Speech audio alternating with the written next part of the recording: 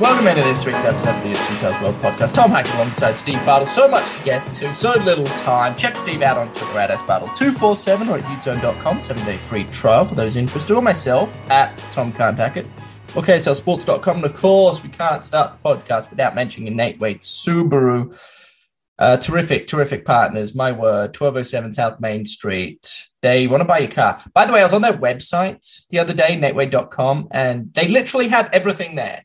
So like when the world shut down a year and a half ago and nobody was doing anything, I guess they just put all of their resources into creating a better user-friendly experience on the website, because you can go there, you can set up appointments, and you can look at inventory. You can even get an offer on your current car. It's truly special. Natewade.com. Go check them out. Tell them we sent you, and they'll look after you. Give you a bag of popcorn, juice box, you name it. Steve, what's happening, man? What up, Tommy? How's it going, man? Dude, I'm good. What day is it today? No, it's Wednesday. It's Wednesday. Today. Yeah, it is Wednesday. And so hump day, we love that. We get through today. We have Thursday night football to look forward to tomorrow. And boy, it's all downhill from there, if you ask me. Thanksgiving next week. But my word, Steve, this is as big of a game as well I can remember. Geez, I don't know. You'd probably have to go back to the Pac-12 title game in 2019 and coincidentally, it was against Oregon. So Utah, Oregon, whenever these two teams meet, pretty big battles. No, absolutely. This is a huge game for Utah. And I think, outside of the Pac-12 championship game, you could go back, even further, a month earlier, maybe, that Utah-Washington game, as in terms of just looking at regular season matchups. That Utah-Washington game in 2019 at Washington, Zach Moss, Tyler Huntley, Jalen Johnson pick six, and even then, Washington wasn't ranked. This is a huge matchup for Utah. This is a big game, Tom. Huge. This is a big game. Utah's welcoming the number 3 team in the country. Number three. Yeah, it's says a lot about where they're at as a program. They've got the best win in college football. And yeah, this is a huge matchup this weekend. Correct me if I'm wrong. Ohio State's only loss is to Oregon. Is that correct? Correct. Yes. And Oregon got them in Columbus early in the year, which is probably a good time to get the Buckeyes if you're going to get them at all, I guess. But number 3 team in the country. Let's start there, Steve. And I don't want to offend anybody that is an Oregon fan, but are they the number 3 team in the country, do you think? Or is it I just don't. Okay, I'll be honest. I'll be transparent. I don't think they're the number 3 team in the country. I think they're a top 10 team, but number 3 in the country, I've seen them play, Steve, and they put up performances where it's they barely got over the line against, I think it was Fresno State, number 3 team in the country. Yeah. No, it says a lot about how valuable that win is. And I think, with the playoff committee, as long as you get those big wins, that's all that matters. They're not watching these games. It's pretty clear that they're not watching these games. I think even Gary Barta said that they don't watch these games. I think that he literally said that on Tuesday night or whenever they dropped these, that, remove what you watch from these games and just look at the numbers. And it's no, that doesn't, that absolutely matters. You got to evaluate these teams. You got to watch them. But it's clear, they view that Ohio State win very, very highly. And like I said, it is the best win in college football. It has a ton of value for Oregon, and they've kind of ridden that value the rest of the season because they haven't played great. They haven't looked great. They dropped a game to Stanford. There's certainly plenty of context surrounding that game where they were without Joe Moorhead, their offensive coordinator. What kind of impact does that have? This Oregon team is really, really interesting. They've looked really good at times. They've looked really bad at times. And I think, kind of the inconsistencies start on that offensive side of the ball with, their quarterback, Anthony Brown. And so, it's wild. Like, I agree with you, Tom. Like, in terms of just like the eye test, like the eye test tells me that this is more of like a team that should be ranked 5, 6, 7. Right. But again, like that win at Ohio State, and the way that Ohio State has played since then, like it shows you just how valuable those big wins and big games really means to this playoff committee. So, like, I get it in one sense, especially with what Gary Barta said, who's like the chairman this season of the playoff committee.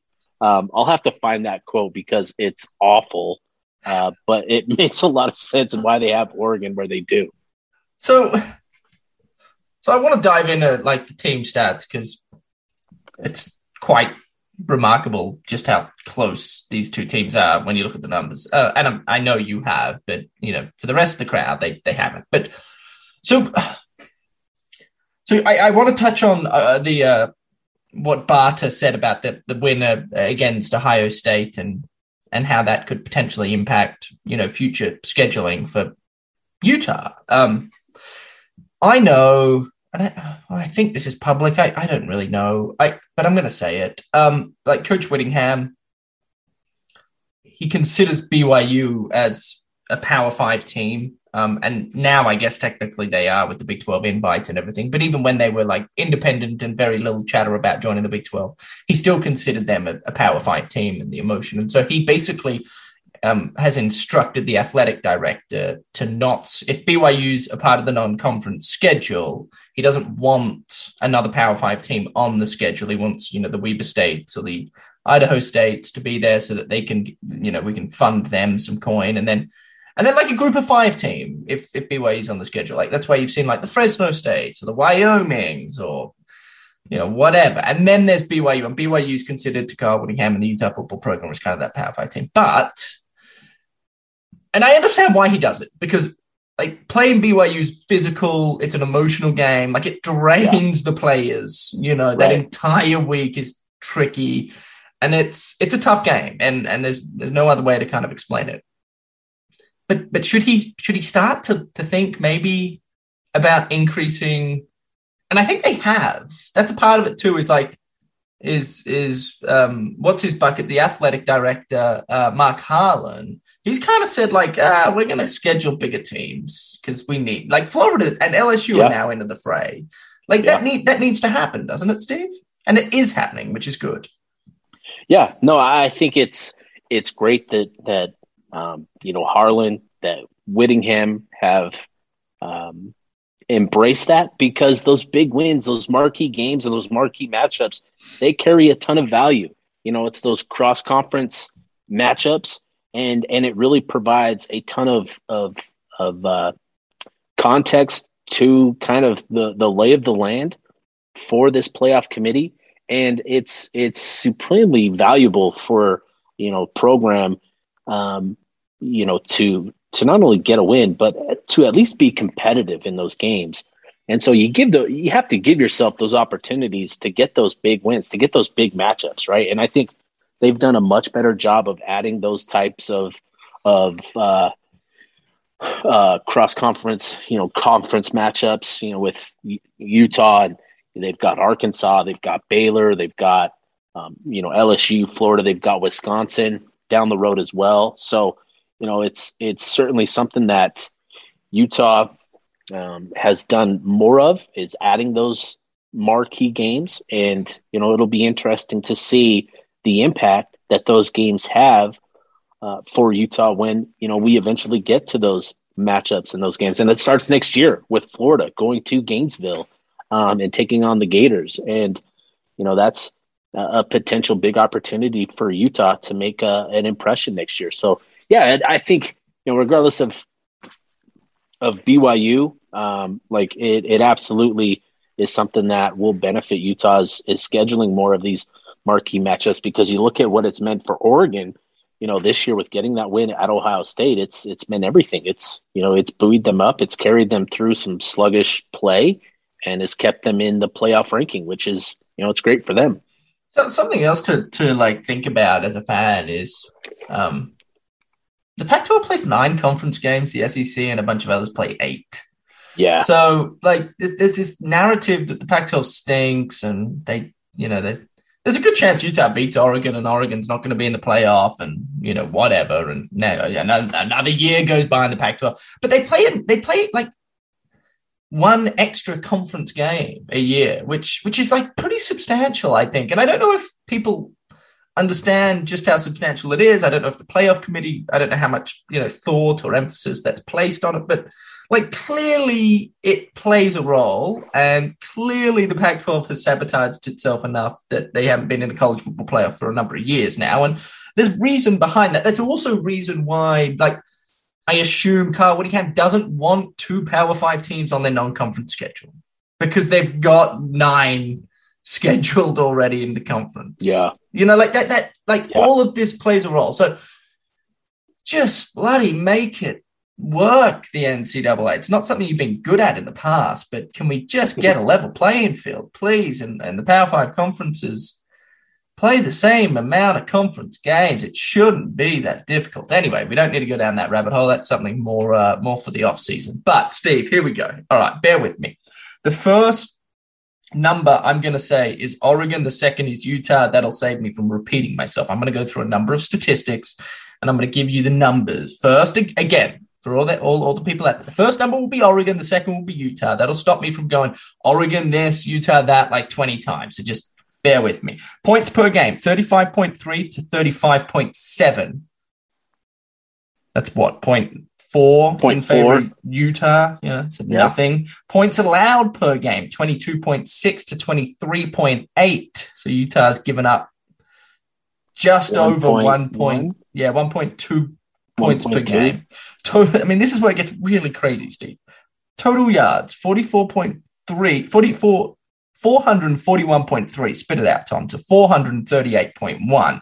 It's like 2 yards, the difference, which is nothing. Yards passing, 213.9, 223.6. Yards rushing, 227.4, 214.5. Yards allowed, 367.9 to 346.9. Like nothing in that.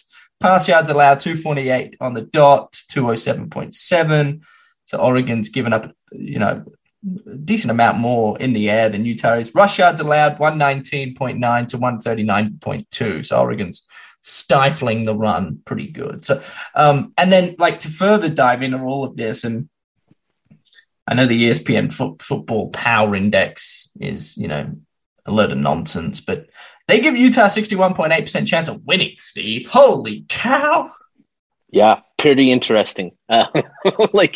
Pretty interesting. And I think the Vegas, they've got Utah as a 3-point favorite. I think they're -3 coming into this one. And, it's been interesting diving into this one. Like the numbers, as you just went through them, Tom, pretty even, right? Like there's not much separation between these two programs.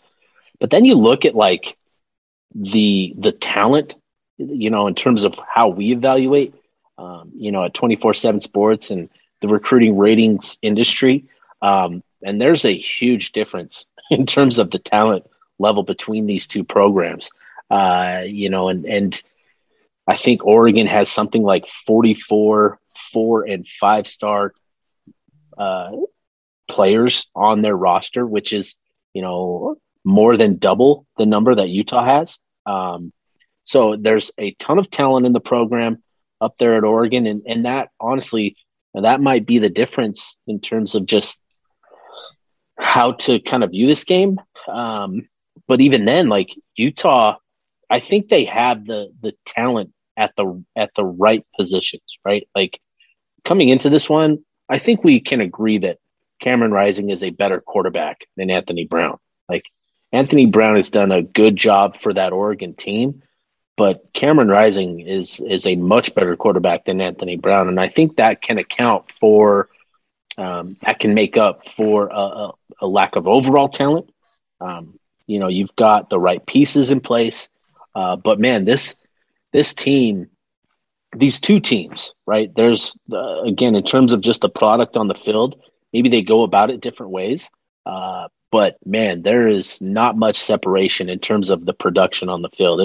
It's a pretty tight matchup on both sides of the ball. Well, let's just start with Oregon, Steve. Take us through kind of the Cliff Notes version of you've kind of harped on a few things with Brown and Thibodeau on the defensive side of things, but like let's go through like some key players and talk about strengths for the Ducks for all the Utah fans out there that maybe haven't done their homework quite yet. Yeah, no, for me, I think when you're talking about this Oregon Ducks offense, it starts with the offensive line. Mario Cristobal coming to Oregon as the head coach. He was a big-time offensive line coach, I think, at Alabama. He's brought kind of the emphasis, on recruiting big offensive linemen. And you see it this season for the Ducks. They've got a gigantic offensive line. I think they averaged 316 pounds across, those five bodies. They've got two guys that were offensive tackles, in high school playing guard that are both just gigantic. I think they're 6'6", 325, 6'6", 335. And so it starts up front with the talent that they've brought in, in the trenches, and they've become a very good team, in the run game in terms of their ability to block, to generate yards for the run game.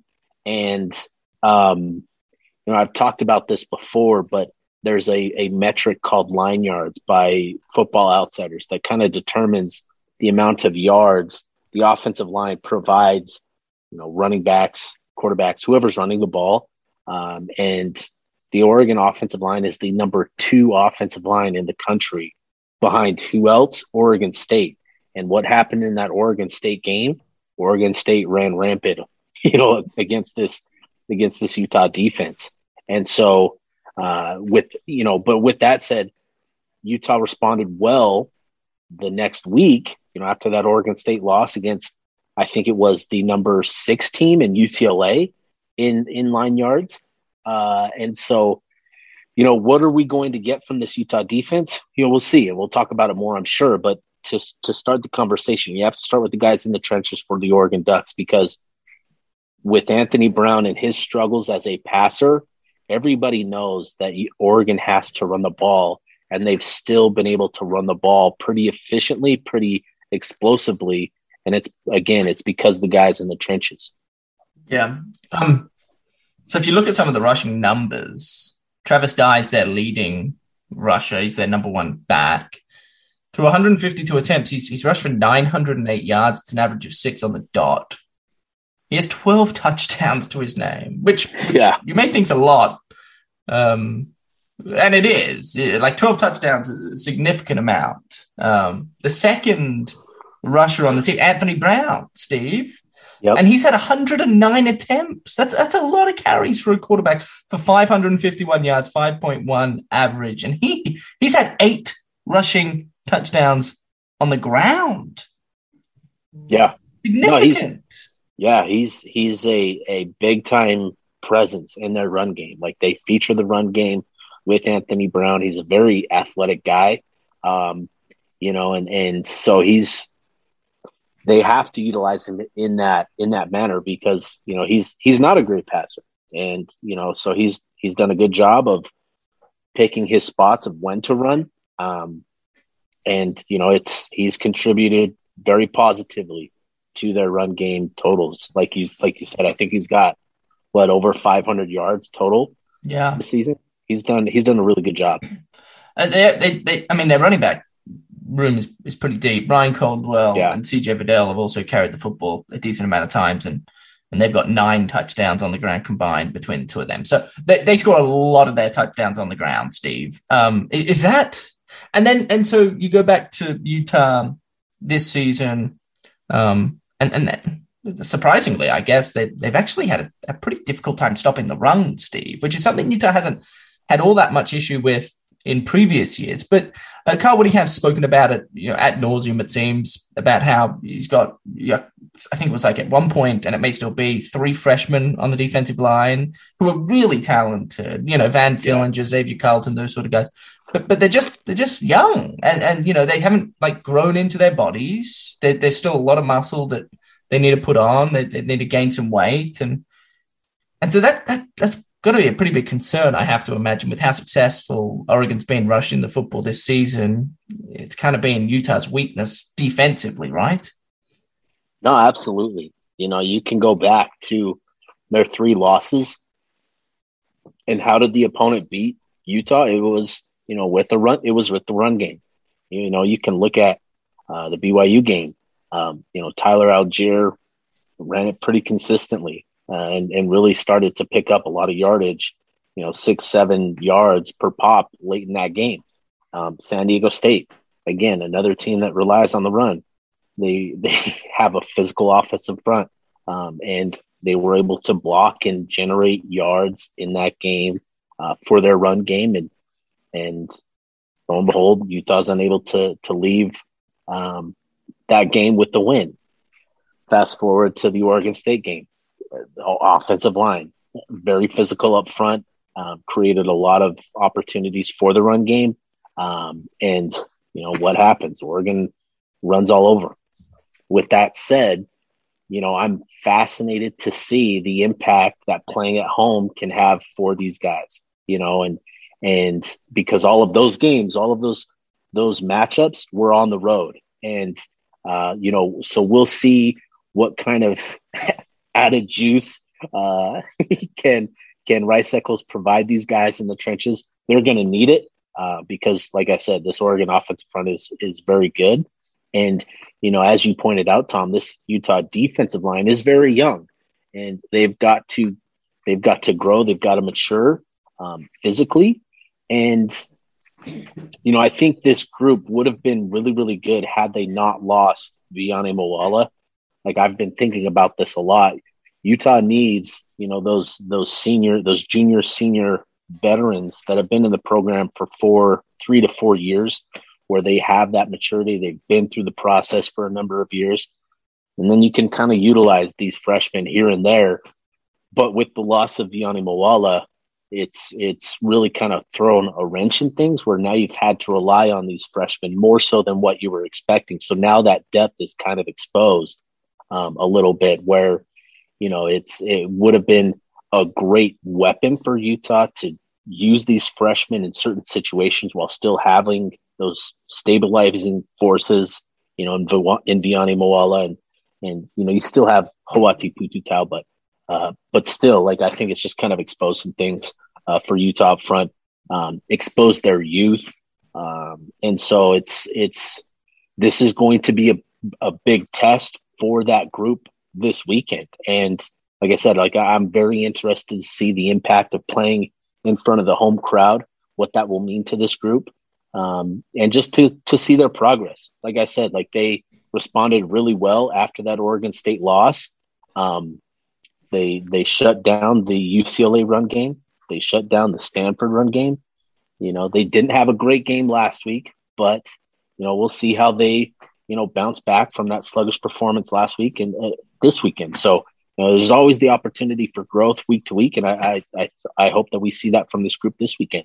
The only thing I'll say with them, and you're not wrong, by the way, but you go back to UCLA, they're probably the best team Utah's played since that loss to Oregon State. Donovan Thompson-Robinson did not play in that game, which is obviously certainly helps. Certainly made life easier for Utah. Nonetheless, they still were able to suffocate that dangerous UCLA offense and limit them to very little. So Steve, I don't know how your brain works, but this is kind of an insight into how mine does when I look at two teams, from a football, in a football setting.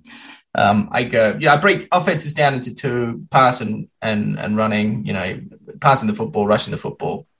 And I did the same for both teams. So I'm thinking about Utah and Oregon, and this is kind of how I'm breaking it down. I go, Oregon has the better rush attack than Utah does, but it's marginal, because I think Utah's got a very good rush game too. Like, assuming Tavion Thomas, by the way, if he's not healthy and he's unable to go, that's a big, big blow. If he's healthy and can play, then I think, to be honest, I think the rushing attacks for both teams are pretty similar. Tavion Thomas has 14 touchdowns. Travis Dye has 12. Travis Dye has I think it's 200 or 150 more rush yards, but he's got about 30 more carries to his name. So they're pretty similar, is my point. You can almost call that a wash if Tavion Thomas is healthy. And then I start to look at the passing attacks from both teams, and I go, well, I actually think, and you alluded to this earlier, Steve, Cameron Rising in Utah and the weapons they have on the outside with Brant Keithy, Brenton Covey, Vele, Solomon Enos, the list goes on for Utah. I actually think Utah's got the upper hand when it comes to the passing attack. I think Utah's more dangerous throwing the football than Oregon is, which is a statement I never actually thought I would ever say. But here we are, 2021. Utah has the better passing attack than the Oregon Ducks. Is that fair of me to kind of estimate in that sense? Yeah, no, I think it's fair. And I think the difference in the passing game, it starts at the quarterback position, right? Like, I think everybody would agree that Oregon Oregon has more talent at the receiver position, just natural God-given talent. Like, I don't think anybody would argue that, but I do think that Utah has the better quarterback. And in order to have a good passing game, you've got to have a good quarterback that can throw it, right? And I think that's the difference for Utah there. I think it's closer in the run game. But I don't know. Utah's been so good on the ground the last few weeks, but how much of that is a product of the opposition and where they're at as a program? But yeah, like I think it's very close. I would probably side with you and give the edge to Oregon just because they have the big offensive line that does a great job. They've been able to sustain it, their run game, effectiveness without their top guy in CJ Verdell, who was lost in that Stanford game. So that's tough, but it's very, very close. You can go either way with that one. Yeah, so then we're left to kind of think about the two defenses, and battle of first-round picks, if you ask me. Devin Lloyd for Utah, Thibodeau for the Oregon Ducks. Who has the better defense, in your opinion, Steve? Oh, man, that's a great question. I mean, I think the Oregon defense, they've got experience in the secondary. They've got playmakers at linebacker. Sewell being one of them. And then they've got, a defensive front that's strong against the run, that's consistently strong against the run. Utah plays very good defense year in and year out. Man, that's a tough one. That is a tough one, Tom. Is it a flip of a coin? I mean, if I lean anyway, I probably lean towards Oregon. Oh man, no, I can't, because I think Devin Lloyd and Nephi Sewell are just so good. They do a lot of things that, man, that's tough. I could go either way, Tom. It's a flip of the coin. It's a pick 'em, basically. I mean, so there's no question Vegas has this at a 3-point margin favor Utah. And for betting, for people out there that aren't all that familiar with betting, and I'm no expert, trust me, but I do believe Vegas generally gives 3 points to the home team. So it's basically a pick 'em, is what Vegas is saying. And they're just giving Utah 3 points because they're playing at Rice Eccles. I imagine if this was being played in Oregon would be a 3-point favorite just because of the home team. Let's get into the health then of Utah, because it's going to play a pretty significant role. Tavion Thomas, we spoke about. Is he going to be healthy, Steve? There's also some concern about offensive line. Nick Ford was quoted. Nick Ford's such an interesting player. And in an interview, he kind of shares a lot of information. And this week he told us that, and I don't know where, I think it was just after practice one day, he said that he's been struggling with like a flu or something, and he's dehydrated because he's taken all these drugs. And so then he went into detail about how he got a stomach cramp and a leg cramp and an arm cramp on the final drive, but he pushed through it because he's Nick Ford, baby, and that's what we do. So is he going to be healthy, Steve? Is the offensive line okay? What's going on? Yeah, no, I think the offensive line, I think Ford is okay. I think he made it pretty clear that he was just dealing with some cramps at Arizona. I think he's had a sinus infection. Sinus infection, sorry. Yeah. Yes. And so, I think I also think Keaton Bills, who's been out of the lineup the last few weeks, I think he's probably available this week. What is going to be interesting to learn on Saturday is the availability of a guy like Fabian Martz, who left that Arizona game. It looked like a non-contact injury, where he was chasing down Will Plummer on that fourth down run, and then he comes up limping in the middle of the play. So his health is in question. Tavion Thomas, who wasn't available, Theo Howard, who I think played just one snap. The health of those guys, where are they at? I think those are really important things to keep an eye on over the next couple of days and into Saturday. But at least we know Nick Ford is healthy and that he was just dealing with cramps, because that would be a big blow for Utah. They need Nick Ford. They need a good offensive line performance, and Nick Ford is really, really key to that.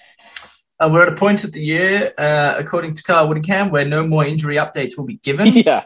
Which kind of scares me, Steve. I got to say, it worries me a little bit because, he's a freak when it comes to injuries, his old Whit. He's just an absolute weirdo with it. He's like really, really, really frightened about the thought of another team potentially having insight into one of his into one of his players' injury health. But we're going back to where we have been over the years, where he's just kind of goes into his little hole, and I'm like, no, Kyle, stop. Just keep doing you. You've done such a great job this year. Look where we're at. We're playing some of our best football that we've ever played, and we're going back to old ways, man. Stop.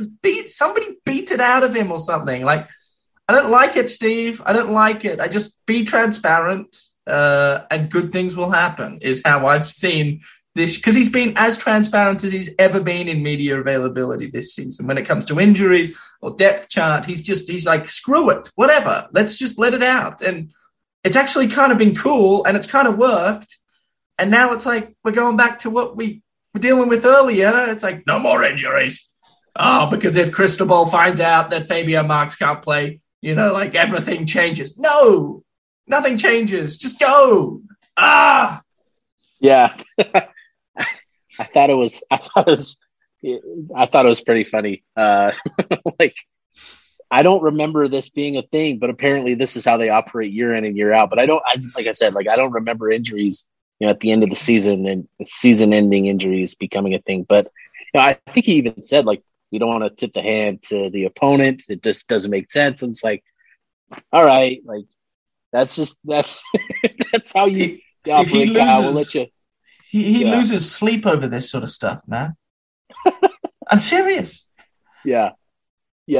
I don't know. I don't know what to say. It's wild, but I get it. So it makes sense, right? I don't know. Neither do I, man. What are we talking I don't know. Talking about we're talking about practice? Injuries? Anyway, whatever. Here we are.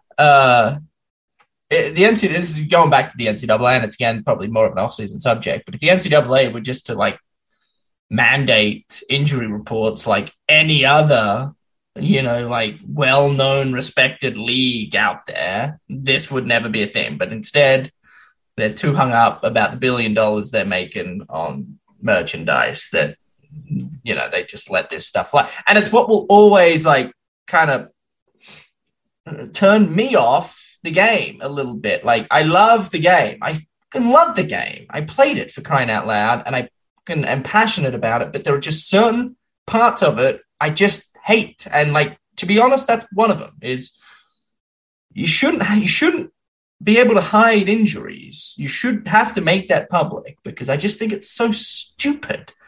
Goodness gracious. Anyway, I nearly went down a rabbit hole, Steve, and I stopped myself. Where else do we go? So Arizona game didn't quite turn out how we envisioned. Do you remember last week's episode? We basically sat here on our throne and talked about how this Arizona game could well be a replica of the Stanford game. And my word, was it not?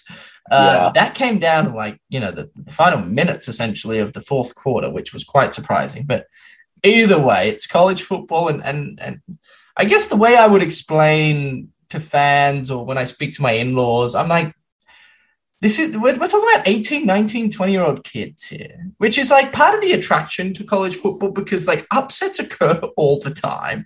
They really do. And it's because there's no consistency. Because if you were 18, 19, or 20 again, you'd go back and realize just how many mistakes you make every single day, whether it be in relationships, in a classroom, on a football field, whatever the case may be. You are learning every second of every day at that age. And to rely on an 18, 19, 20-year-old to be consistent is certainly no way to potentially have success. And so that's what I wrote that win up to, Steve, was just teenagers, young adults being young adults and not showing up because they thought they could roll them. I don't know, but that's kind of what you need to expect when you're dealing with kids that age. Well, I think it's certainly something to expect, and so it provides an opportunity for this young group, that hasn't been through these moments to learn, right? Like, I think that's kind of been the interesting thing to hear from the players as we've been up, talking to these guys the last 2 days at media availability is that, that game provided them the opportunity to clean up some things, which is, really helpful that it happened the week before the Oregon game. It didn't happen in the Oregon game. So the timing of, this sluggish performance that they had is really, really helpful because, there's, for a coach anyways, I don't think there's any better way to have the attention of your players than after a game like that, right? Where it's an opponent you're clearly over, they're overmatched by the amount of talent, the level of play that you bring to the table. So you can get the win without your best performance. There were some clear mistakes, some clear costly events that took place in that game that if they happen against a team like Oregon, it's ugly, right? And so, you get the mistakes out, and yes, they are mistakes that we've seen previously, which is very concerning. But I think for a coach, that has to be the exact type of game. I don't want to say the exact type of game. You always want your team performing, at its optimum, but it could prove to be very beneficial for Utah this week. As long as they get back to the things that they were doing well, cleaning up the mistakes and buying into what is being coached and doing what is asked of them, I think it could be a beneficial experience for them as long as they allow it to be. For sure. Yeah. No, I agree. I agree wholeheartedly. I think the more mistakes you make, the more you learn, the more you grow, the better you become. And so hopefully I 100% agree. Something I'll add to, Steve, is, and I think I speak on both of our behalf, but you go back over the last year with this project, you go back even like a year and a half, I guess. You start with the Morgan Scally incident, which was pretty detrimental. And then you go to the first tragic death of the family on Christmas Eve. And then, of course, there's a second death a few weeks ago with the murder of Aaron Lowe. And it's just been so much that this group has had to kind of overcome, and nothing short of tragedy. I'm so thrilled that they're going to get to experience this game. Because this is why you play the game. This is why you come to the University of Utah. This is why you try and play collegiate football. Is for games like this, where number 3 in the country rolls into town, and you happen to be ranked as well at number 23. Rice-Eccles Stadium is going to be as loud as it's ever been, I have to assume. I mean, this is why you wake up at 6 a.m. for 6 months straight. You scrape the ice off your windshield. in the middle of January to go and run and sweat and work out. And like, this is why this week, this whole week is it. Like, and so I'm just, with everything they've endured and the handful of funerals they've had to attend and the trauma that they've experienced as a group, and if they win the game, great. If they lose the game, whatever. But just to experience this, I think is unique, and very few people get to experience it. I don't want to sound too pessimistic, Steve, but there have been photos going around of other Pac-12 conference attendances and Washington, UCLA, Arizona. It's ugly. There are some pretty sorry stadiums out there. Utah is fortunate it's not one of them, and so there just aren't that many people that get to experience this sort of atmosphere. Right. And two powerhouse programs in a Power 5 league go toe to toe. I mean, I'm drooling just thinking about the fixture, the matchup, because I think it's butter, Steve. I think that's the perfect way to explain it. It's bloody butter. That's all. Yeah, butter. It absolutely is butter.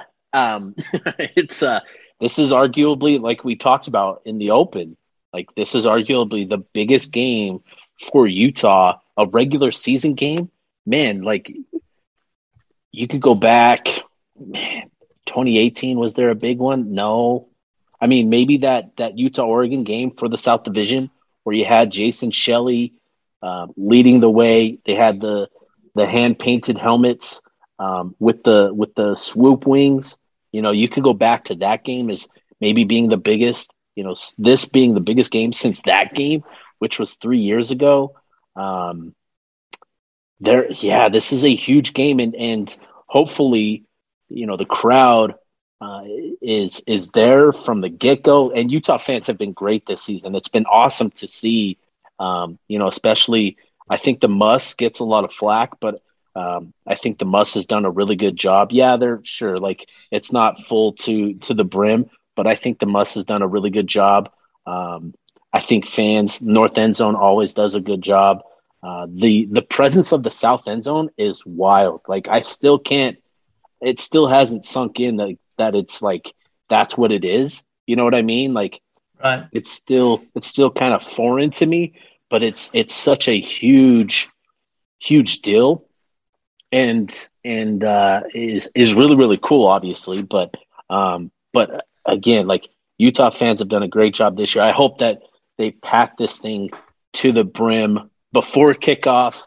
And have a really good showing this weekend, because you're going to be on primetime ABC, and it's good to have a good showing, a full crowd at kickoff. Oh, I'm glad you brought that up. No College Game Day. That'll be in Columbus, Ohio. That's where the Buckeyes are hosting Michigan State, top 10 matchup out there in the Big Ten. But it's ABC. It's prime time. It's 5:30 p.m.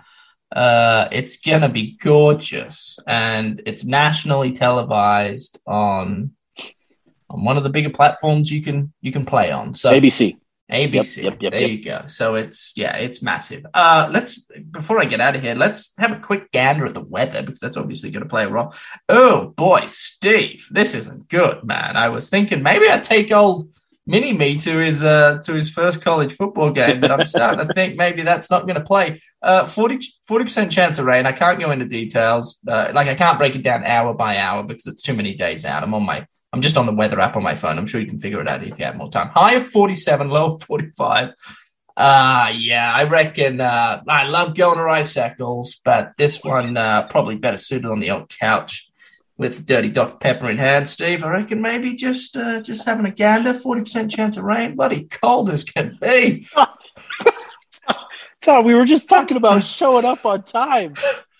Yeah, no, it's not me, Steve. We should have talked about the weather before. Ooh, wow. It's going to be rocking. Don't get me wrong. I just don't know if I'll be helping with the rocking. That's... But I don't know if they need me, Steve, to be frank. I think they're good without me. I think they're probably better without me. Whoever takes my seat will be louder. They'll be louder than me. So you don't want me there, Utah fans. Right. Good way to end the pod, Steve. You're a good man. It's lunchtime on this beautiful Wednesday.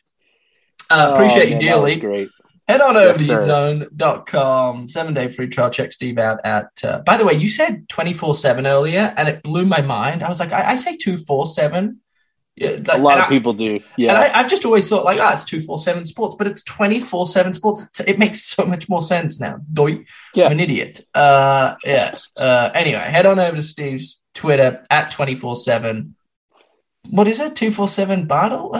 It ruined me now. You've completely butchered my S Bartle 24/7. Thank you. I'm S Bartle 24/7. Radio, and just go check me out wherever you can find me. I don't care for it anymore. Love you, Steve. Love all the listeners. See ya. Love Nate Wade Subaru. Go check them out. 1207 South Main Street. Bye.